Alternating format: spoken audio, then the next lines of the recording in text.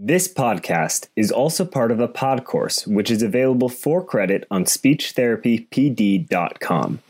All you need to do is register for the course, complete the requirements, and you will receive credit.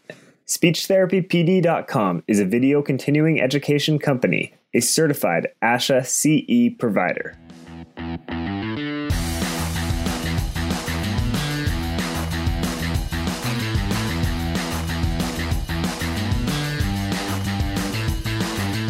Hi, folks, and welcome to First Bite, Fed, Fun, and Functional. I'm your host on this nerd venture, Michelle Dawson, MSCCC SLP, the All Things Peds SLP. This podcast was, like most creative processes, birthed from a combination of several cups of coffees and, honestly, even more questions posed by a series of impassioned graduate students that I've had the pleasure of supervising over the last several years. First Bite's mission? It's to answer those questions that we've all had, but we've either been too afraid to ask or we didn't have the subject matter expert saved to our own personal speed dials. So, do you too have more questions and answers when it comes to treating your medically complex and fragile pediatric patients? Are you unsure if the signs and symptoms that you're observing are indicative of an allergy, maybe an underlying GI issues, or could they possibly be neurologically driven? How many questions do you really have for that registered dietitian regarding the formulas prescribed and the flow rate through that patient's G-tube? Have you ever been consulted for a quote-unquote difficult latch only to find out that the mother's exclusively breastfeeding, but you've never nursed a little one or worked with the breastfed patient before? And what about functional communication? Are you so over flashcards, but you need advice on how to get started with core vocabulary with a non-speech generating device, or how to find the right fit for a speech generating device? Do you have additional worries about the basic day-to-day running and documentation of your private practice? How do you go about obtaining referrals or even documenting that note so that the insurance company deems it medically necessary? If you answered yes, well, then come join me, Michelle Dawson, for this dynamic podcast presented by SpeechTherapyPD.com. Who am I, you ask? Well, I'm a self-described SLP geek with, as my family says, a touch of the ADD and ADHD. I have a passion for serving the least of these, namely the most complex and involved pediatric patients in their natural environment through my private practice, Heartwood Speech Therapy, in the Columbia, South Carolina metro area. I also have had the pleasure, and currently still am, traveling the country where I lecture on best practices for pediatric dysphagia and functional language acquisition delivered through an early intervention natural environment model. Are you still intrigued? Then come join me as I interview some amazing folks. And don't forget that you can submit questions for a Q&A or interview request topics to me via email at firstbite@speechtherapypd.com or on our Facebook page. And also check out our website. Drop a review. Subscribe to obtain those coveted ASHA CEUs. All right, folks, let's get right to it.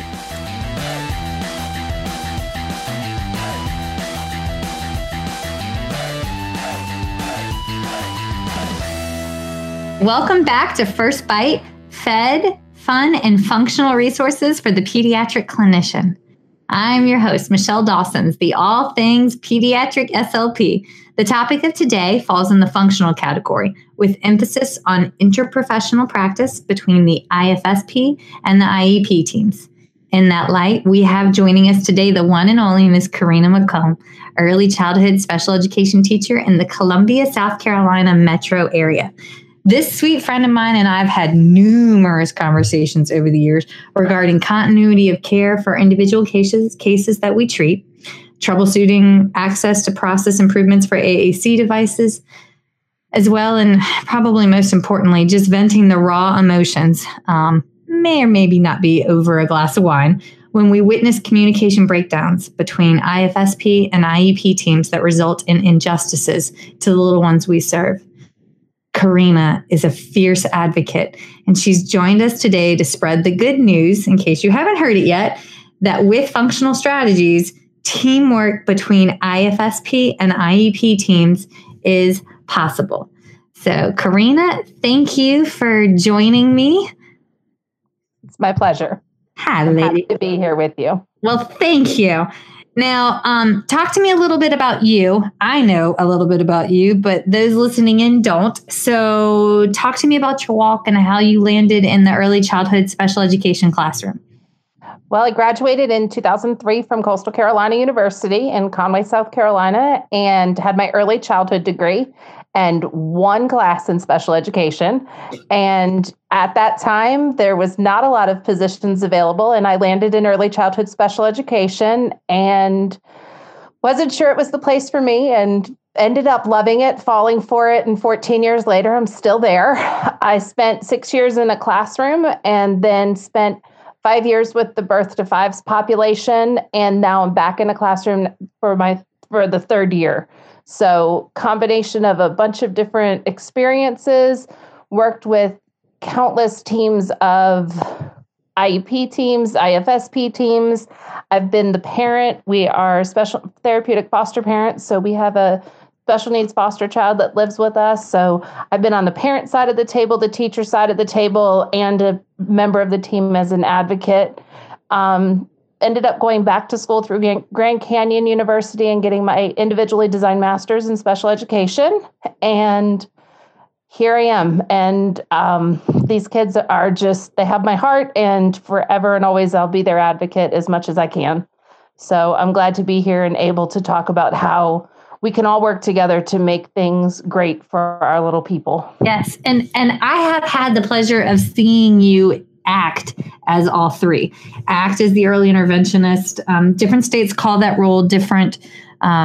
I've heard it as a service coordinator, an early interventionist. It just depends where you are in the nation as to what that role is. I've seen you in action as the special education teacher in the early childhood classroom, and you in an IEP meeting, you're going to fight for your babies. Yes, I am. And then I've had the pleasure of seeing you as a medically fragile, involved foster mom advocating for your little, and that I love how you love. It's beautiful to watch. So there it is. All right.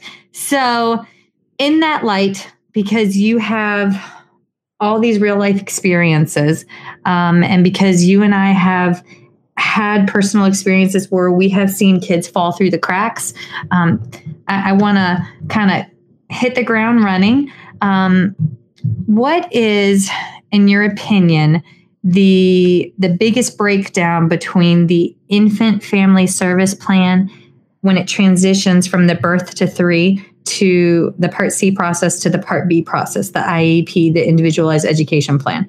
Where do you see that breakdown occurring?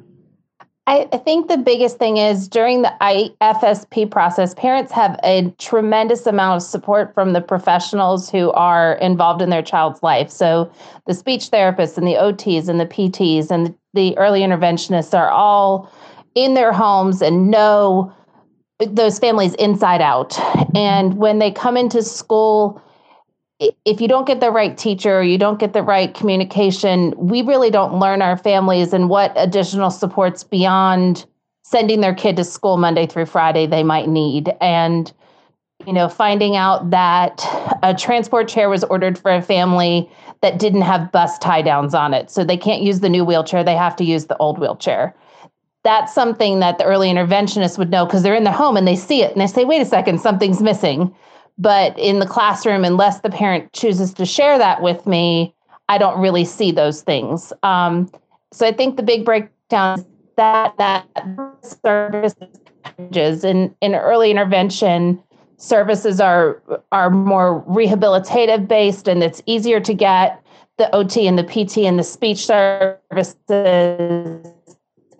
where school has to look at it through a lens and through the educational lens.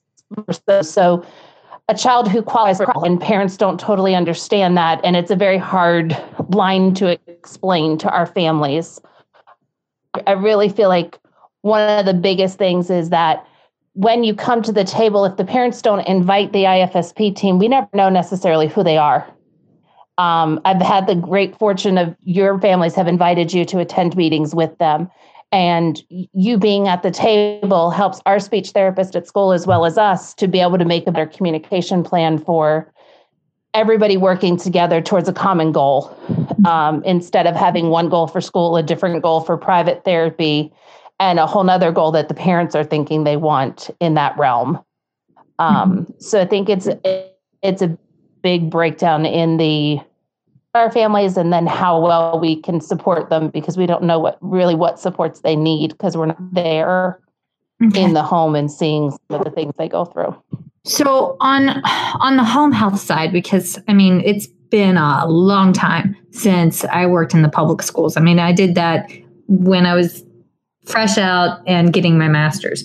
But on the home health side, we sometimes have a hard time getting invited or feeling that we're invited to IEP meetings, because families don't know that they're allowed to bring advocates. And then when we do come, a lot of people assume that we're there to start a fight, to stir the pot, when we just genuinely want to communicate, hey, this is what we're doing at home. This is what works. This doesn't work. I know this kid. These are trigger points. This is how you help calm them, get them back to center. So what would you recommend for any school SLPs that are listening, or any home health SLPs that are listening? How do we build a bridge there? I think one of the biggest things is, because your first interaction is during that IEP meeting, most of the time with the teacher and the rest of the team, when you walk in, instead of coming in and immediately jumping into the meat of the IEP, as you go around and introduce yourself, I think it would be great if you said, hi, I'm Michelle Dawson. I've been working with this child for 3 years, and I've gotten to know a lot of really great things about him that I think might be able to support as we plan here today for his school time. Just kind of letting you, in your introduction, them know, like, look, I'm here on the same page as you. Okay. And I think that goes for any therapist that's in, and we don't know the kids. A lot of times when a 3-year-old comes to me as a new preschooler, all I know is what the evaluation results show. I don't know anything about them as a human being and where their world is. Okay. So beyond that, when during that initial handoff, and we have some veterans like like myself and yourself that have worked in all the settings, but we got folks here that have only worked in one setting. Who can they anticipate at that first intake IEP meeting? Like when they go for placement and to develop the IEP, who are some of the people that they can possibly anticipate sitting at that table, and what are their roles? Typically, the team includes the special education teacher, whether they're going to the classroom or not. There'll be a special education teacher at the table. There'll be a general education teacher of early childhood, because general education has to be represented at all meetings. You'll have a LEA or district representative. What is LEA for those that don't know what LEA stands for? I cannot remember I'm really bad. I'm sorry. But they basically... That's my fault. I put you, Johnny, on the spot. You did too. It's all your fault. But they are basically a district representative who can help to allocate funds or say, yes, we can do this, or no, we can't, as far as helping to provide certain services, or, maybe need to say, okay, well, we want to look into that, but it's not something I can say right here, right now, but I have the authority to investigate that further than the classroom teacher can. So typically you'll have an LEA. They sometimes are the principal or assistant principal from the school. Sometimes you'll see them as well as the consultant for the preschool program there. So it's any number of people there. So we have a consultant who is over our preschool program. And typically by the time parents get to the IEP meeting, they've met that person at least once in the evaluation process. Okay. The school psychologist will be there, any relevant therapists as far as OT, PT, and speech that have been screened or tested, as well as potentially vision therapy, hearing intervention teachers. But most of the people at the table will be the team that they've met through the evaluation process. As far as the OT that screened them is typically the one who's going to be at the IEP meeting. Speech therapist, the same thing. Sometimes the speech therapist that is at the school will also attend. So you might see 2 speech therapists. That team is a really big team.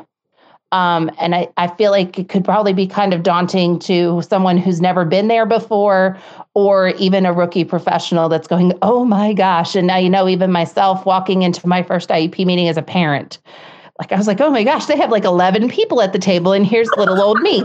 And I know what I'm doing. And I've been in IEP meetings before, but being on that other side was like, it kind of, raises your blood pressure and your heart goes in your throat. So really it's a big team of people that some of them have met the child, some have not. And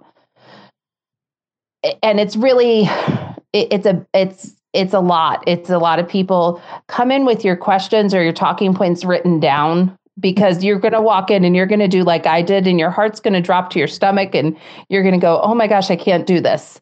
And if you have that list to refer back to of like the 3 big things that you really want to talk about and see addressed, or that have gone good or gone poorly, or this does not work and it's going to make things a whole lot worse if you try it, versus this works really well, as far as, y'all have been with them in the homes for the home health providers during their first few years of life. And some of you, since they've been infants, some it might have only been 6 months, but regardless, you have additional knowledge that we don't have, even of the child. So it could be something that maybe isn't included in the IEP, but you say, hey, just FYI, these are some things that would help you out in your classroom and during your day. Okay. So in that light, I know you and I ran into a situation not too long ago where about a year this time last year. It just took us this long to pay it forward, baby. We ran into a situation where, and sometimes our families shoot it to us straight. We walk in the door, they lay out past medical history when we're doing our PMH during our eval. Sometimes our families omit information because they don't understand what the physicians, their specialists and the medical team have shared with them. Sometimes the families of the kids that we're treating omit information because they don't understand that, what may be important for the OT or the PT is as pertinent information for the speech pathologist. And sometimes our families withhold information for various reasons, including fear, anger, denial, frustrations. And we ran into that, you and I personally, and it had to do with certain conditions and certain medications that family members gave to, that a patient's family member gave to certain parties at the school and certain parties at the home health team, that when we put it together, we realized the child was incredibly more involved and medically fragile, even from a positioning standpoint, that could have done detriment to her well-being. So now you and I know each other, and we both had consent to release information. But had we not had, clearly we would have consent to release information, but had we not known each other, how would you recommend that we relay that information? Because, that information changes everything from the plan of care to the IEP. So what's your recommendations there? Typically, when in an IEP meeting, one of the first things we do is go through their history and go through their the diagnoses that we've been told about. So as we go through what we know, kind of look at what you know and say, well, what about this? And maybe write yourself notes so that mom doesn't because obviously there's a reason the parent told the school and not you. So maybe write yourself a note. Hey, I didn't know about that vision issue, or I didn't know about that. So that the next time you're talking to mom, not with 16 people around the table, you can kind of bridge that and say, hey, when we were in that meeting at school, I heard this. What's going on with that? And then be able to talk to the family too about it. they don't necessarily have to share the information with the IEP team if they don't want to share with all 16 people in that big old room. If you talk to them after the meeting, it's important to say to them, hey, you told me about these things. When you meet with the school nurse, because most of our children have some sort of a health plan and some sort of nursing services, you really should mention those because they may play into some things at school and how things are done at school. I think it's important that you listen. If you do have the consent to release information to the school at that point, you might want to go to the nurse and say, I know during the meeting we talked about these things, but mom also said these things at home, so that the nurse can kind of follow up with the doctors, because ultimately someone will give us a complete diagnosis list. Somebody on that child's team, medically or from everybody, will have something. So it's important to not put the parent on the spot, but have a conversation. Maybe talk to the teacher and say, hey, Miss McCollum, could you stay with us just a minute when the rest of the team dismisses and get together on the medical things? IEPs can always be changed. We can always come back to the table if the doctor gives us limitations on how physical therapy or speech therapy or feeding or any of those things can be done, and it is going to impact their goals. So we can always come back as a smaller team once they're qualified and they're in, and we get all of the medical straight through physicians and the nurse and everything else. So I think it's important to help parents understand that we're all here together. We're all on the same team, and hopefully walking out at the end of the meeting, everybody will feel more, okay, we're all working towards this goal of creating communication or creating a communication system for this child. And we acknowledge that things might be a little bit different, at home than they are at school, but that, we'll do what we can to make this a smooth transition for their child. Okay. See, this is what I love about you. You just make it all very clear. All right. Now, I've worked with clinicians from other school districts, the SLPs on the team. And I have noticed that each school district in our local area does things differently, which, they're their own, local entity. But there does not seem to be a consistent way for the home health SLP and the school SLP and the school early childhood special ed teacher to be able to communicate together. So what I have found is a really good way to kind of get the ball rolling is a lot of times the ECSE teacher has a notebook that they write like their daily notes in, like, hey, so-and-so, Billy Bob Joe did this today, or Susie Q Ladybug did this today. And when I'm at the house, I'll say, hey, they send a note home. What's the notebooks? And I'll just throw down my notes. We're working on this. We've been using this AAC device. We really enjoy this core vocabulary. And to add in either my business card or my cell phone number. And that kind of like opens the door for the, more frequent, maybe once a week, once a month access.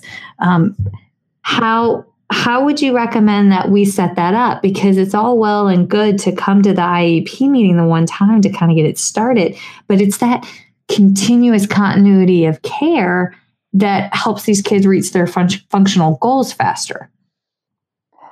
I think the biggest is first, you have to make sure that the parent has the consent to release information signed, both from school and, and from you. And I think sending that maybe along with your business card will help, especially for those teachers that are saying, well, I can't talk to them. They just sent me their business card. I don't have any, mom let them write in the book. That's fine. They can write in the book. And, I think it's also really important that the communication is both ways. And I think that maybe just like developing a schedule and saying, hey, I see Billy Bob on Tuesdays for their speech appointments, with me, and I see them at this time. And I've known our speech therapist to call the parent during that hour time and spend 10 minutes on the phone with the SLP that's at home health and have a little mini conversation. Yeah. And sometimes that in itself is a good starting block to getting back and forth communication. It's also really important to just not give up, because sometimes, and I can speak to this from my teacher perspective, I have 12 notebooks to write in, and I wrote in all of them, and I read your note at 7:30 this morning when everybody got there. And I didn't forget about you, but I forgot to respond to you. So, most of the time our parents have our email addresses too. And so you could say, hey, let me have that teacher's email address. She didn't respond to me. And legitimately, I'm going to tell you 9 out of 10 times, if you email me, I'm going to say, I am so sorry I forgot to write back to you. I'm the queen of that. I'll read a text message and I'll start talking aloud to the text message and then not ever actually type back. So yes, life happens. It gets in the way. I get it. Yes. So, just making sure that you don't just give one effort. I think that, knowing this therapist at the school, I've worked with therapists who are still working on getting their C's, and they're still so new to the whole school and IEP world. It's not that they don't care about the home health world, but they're trying to grasp everything that's going on at school. So like that first month, they're not going to respond to you because the first month of school is chaos and they're trying to figure out their schedule with 60 kids. But then like once the ball gets rolling and everything starts flowing, they might be more likely to say, yeah, I can talk to that Michelle person now. But I know that like it oftentimes it takes us a good 2 or 3 weeks to get in the swing with the schedule and in the swing, and whether they're coming in August or they're coming in September or a January baby who's turning 3, it takes us a little time to adjust and make our days, working. And at that time is probably the time we most need to reach out to you, but we're just trying to get through, depending on how many are starting. And I always send home at the beginning of the school year with my families an interest inventory on their child. And it says, what things do they, I always send, it's like, what things do I like? What things don't I like? These things make me sad. These things make me happy. Let me clarify for those that don't know. You specialize in treating, and your classroom typically has the multiple disability, severe complex caseload. So a lot of the children that you work with on a day-to-day basis, they may not be able to verbally articulate or have a functional means of communication like ASL or an AAC device to be able to communicate that. So yeah. And even a typical 4-year-old, they can tell you a little bit of those things, but sometimes their parents have that insight into this really ticks them off, so we don't expose them to it. So I think it's always important, and it's a good way to start that communication with parents that like, I really care about your whole kid, not just the goals in the IEP. So that would be another way to get the speech therapist. If you're a school speech therapist, it's the beginning of the year, maybe have a little, survey that you send home with your students' parents to say, what ways are they communicating at home? What things do they really like to communicate for? And do they have a private speech therapist? Yeah. And what is their contact information? And then also including in that in a, line that says, I give you permission to contact them, and let the parent sign it. So you have all of that on one piece of paper to say, these are the ways that they're communicating. They work with Michelle Dawson, and this is how I can get in touch with her and talk to her and reach out. I think it's harder for the home health person to get into the school than it is for us as the school to reach out to you all. Because first of all, you guys are all over the place. You're next to impossible to get in touch with sometimes. You are in 8 homes in a day, and I did it as an early interventionist, and you start off on the road at 6:30 in the morning, and you come home at 6:30 at night some days, and you're just... So I always found the best way to get in touch with you and any other therapist that works in homes that I've ever worked with has been email, text message, something that is not related to what time we're available. Mm-hmm. So I can send you an email after I get done working with a kid, and then you can send it back to me at 12 o'clock at night when you have a minute after your kids go to bed to respond. Yes, because it's a well-documented event that most SLPs don't sleep. Although I heard a rumor that there's a Facebook Type B SLP page. I have yet to see it, but I've heard that it's in existence. But yeah, no, I mean, look at the dates in our email train. We're up at, all hoot owls of the hours of the night. Okay, all right. And then I'm going to email you back at 5 a.m. because that's when I'm getting ready for my day. Yes, but see, that's what makes it a good team. Okay, so I on our end, I mean, and home health SLPs, a lot of us go the home health route, especially after we have kids, because we get a little bit more flexibility. I mean, I had 2 preemies. Home health just fit for me. And much like you, I didn't really plan on going into early childhood. I didn't really plan on going into special needs, but it was like a vortex of awesomeness that just like sucked me in. And then, yes, that's what it's the vortex of awesomeness, and you can't escape. And then you don't want to escape. And then you're there, and it fits and it feels good. And that's how home health happened for me. It fit and it felt good. But on our end, it can be the most isolating experience. And I know that you get that because you go in and you see the home, you see the kid, you see their family, and you're there in that moment. But you walk out the door and you will carry with you the emotional baggage, because sometimes we go into the houses and they have what?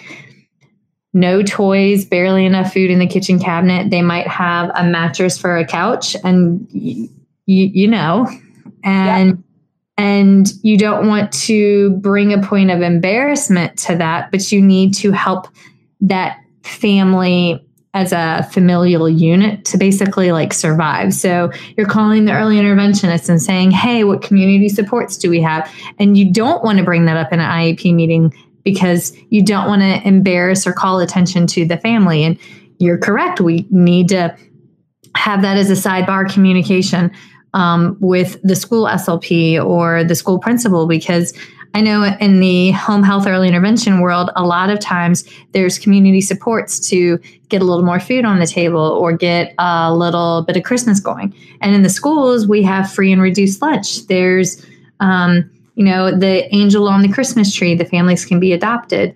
But we also get impatient when we're in the home health world because you have maybe 5 minutes for a phone call, and we're not always as diligent doing that continuity of care because we see 25, 30 kids a week, easy. Right.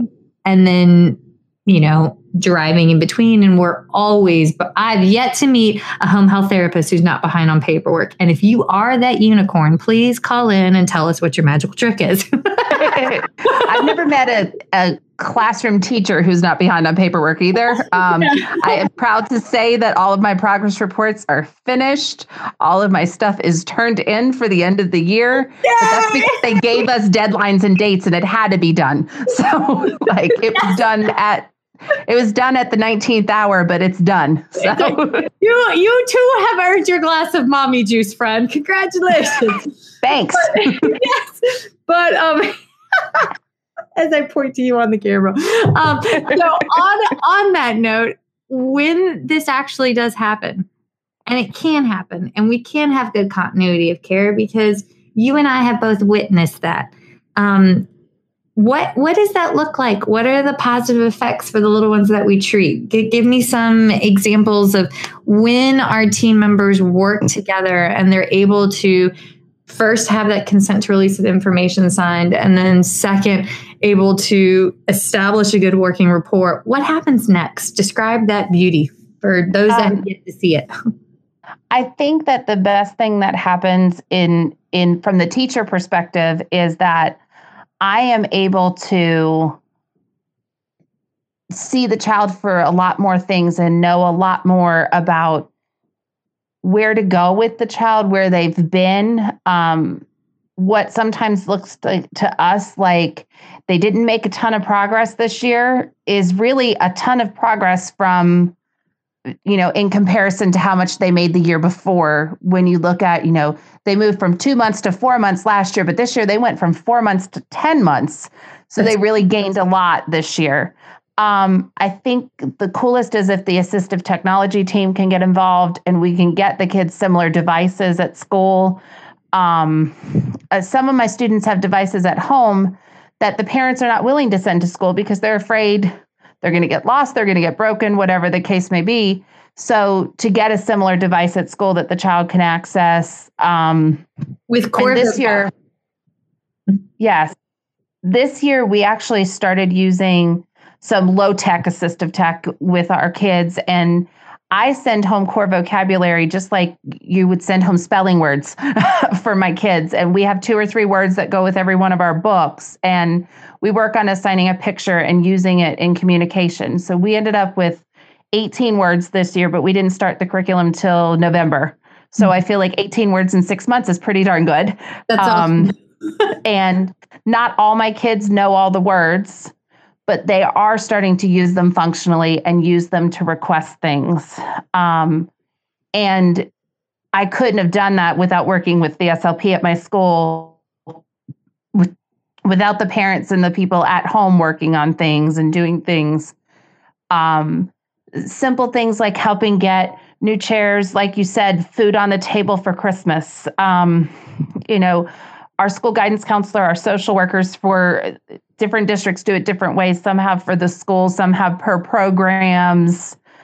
We have a preschool social worker who works with all of the preschools in the district. And we do Families Helping Families to help kids get Christmas if they're struggling with that. And sometimes our parents will open up to them about things that they wouldn't necessarily tell us. Mm-hmm. So when everybody kind of communicates and works together, I see kids that don't just thrive at school, they thrive overall. They generalize skills more quickly. They aren't doing it in the box of my classroom, but not at home. They're doing it in their classroom, at home, at church, in the grocery store. I can't tell you how many parents I've told they're like, my kid hates the grocery store. It's horrible. And I said, well, make them a picture list of 6 things that you need to get at the grocery store and put them on a scavenger hunt to find them. But put them in an order that the first thing is you're going to be close and they're going to see something periodically along the way where the last thing is on the way to the register. Yeah. So they have to find an apple and at the very end, they got to find the gallon of milk. And so then the parents say, I did that trick. It worked so good, and the kids were able to either hand a picture or point to the picture or whatever it was, but it gave them something to do besides have a hissy fit.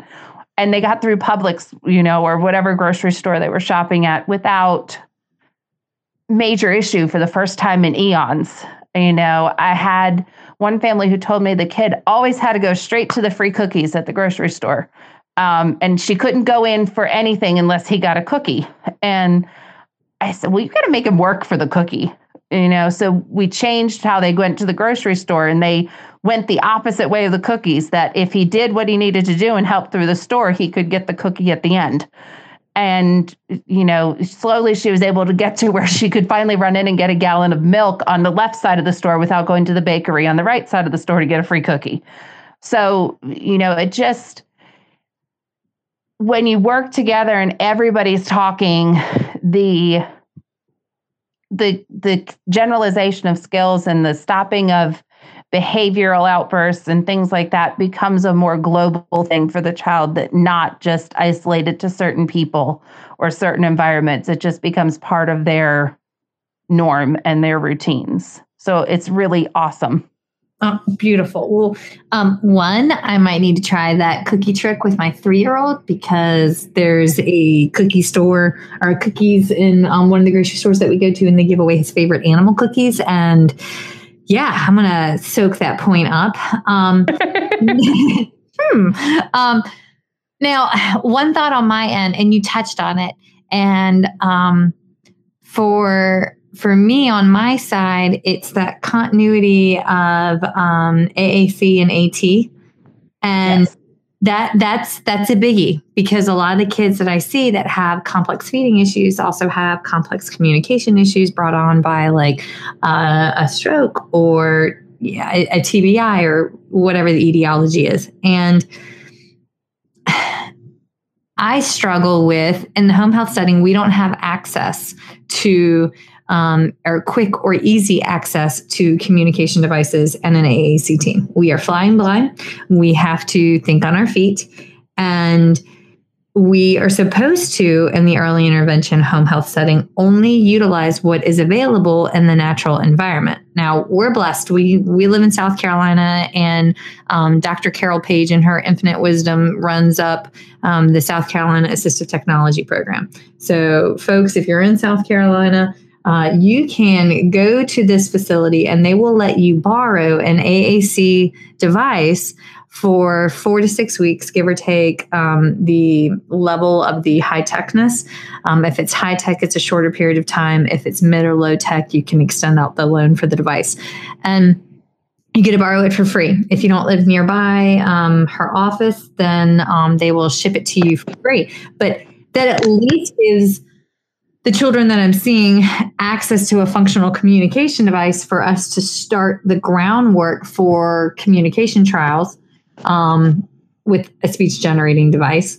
And normally what happens is that while I'm doing my AAC trials, we're typically in the transition process to the public schools. And that's where, from a home health schools issue, I tend to see the point of system breakdown there. So we're doing a trialing of a device at home, and then the schools, if they're aware of an AAC device being trialed, they may be trying a different device. They may be trying a different approach. They may think that the child's functioning higher or lower than what the home health SLP is seeing, give or take the different environments. Kids perform differently in different environments, and we forget that.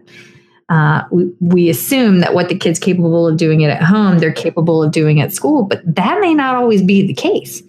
So one trick that has worked for us has been getting, I have the families take videos of me working with their kid on their communication device to share with the schools, especially, it's their video, it's their cell phone usage. I don't mind them taking a quick clip.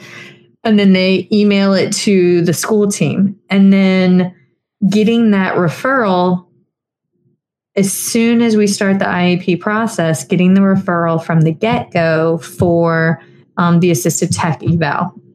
That has always been, I have found that if we can go in the door with that referral in hand, request in hand, we catch more flies, so to speak. So, and on that note, one thought, I know you and I have done a lot of work driving core vocab. That core vocab, those first 100 words, isn't that a perfect overlap with the Dolch first 300 word reading words? I don't do reading. You do the reading. You're really good at it.